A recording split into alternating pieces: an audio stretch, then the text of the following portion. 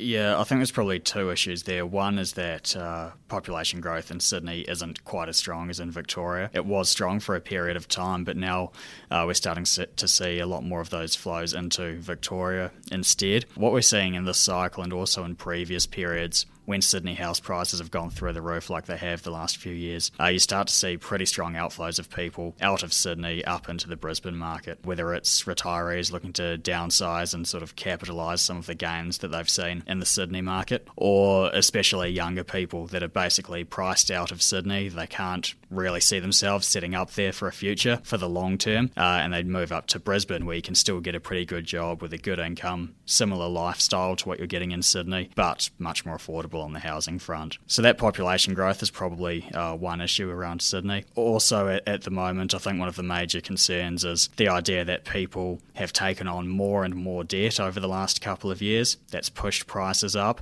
and I think we're basically at the stage now where we're running into affordability concerns. So one of the ways that we look at that is we can see how we'd expect house prices to move looking back 30 years or so compared to what's actually happened, given that household incomes have increased and interest rates have decreased, which in turn means that you can afford more for your house. So what we're seeing now is that the way that house prices have increased in Sydney over the last few years has primarily come because of lower interest rates. Where we are at this stage in the cycle now, it's very hard to see interest rates falling even further. They've been flat for 12 or 18 months now, and I think it's much more likely that the next movement in interest rates is going to be higher, and that's going to provide a lot of concerns for people that have recently bought into the market, and it means that the potential for price growth to continue is a lot more limited than what it was when interest rates kept on falling. Is this the bubble bursting? I wouldn't use that strong language around it. I think for it to be considered a bubble, that's more of a unjustifiable or unsustainable level of prices. But I would definitely say that we've seen the peak of the cycle in terms of growth. If we think back to the start of this year, prices in Sydney were up about 20% from a year ago. Clearly that sort of growth can't be sustained, and nor is it desirable for it to be. So I think we're really seeing the optimal sort of outcome at the moment, where the tighter regulation that we've seen coming through has caused prices to start to slow right down.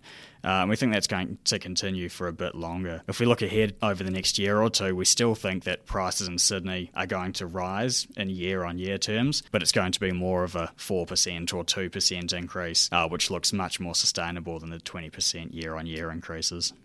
Yeah, I agree with Daniel. I think even there are warning signs in the established Melbourne market where the volume of prospective purchases has perhaps reduced a little in the last few months, given the warning signs through the media and regulators. But when you compare Sydney and Melbourne, the sort of product that we produce, inner and middle suburban apartments and townhouses, Sydney on average would be probably 50% higher or more expensive than the equivalent product in Melbourne.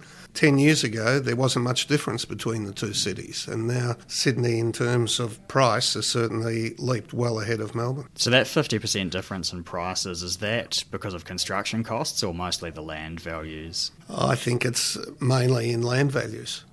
Yeah, most definitely.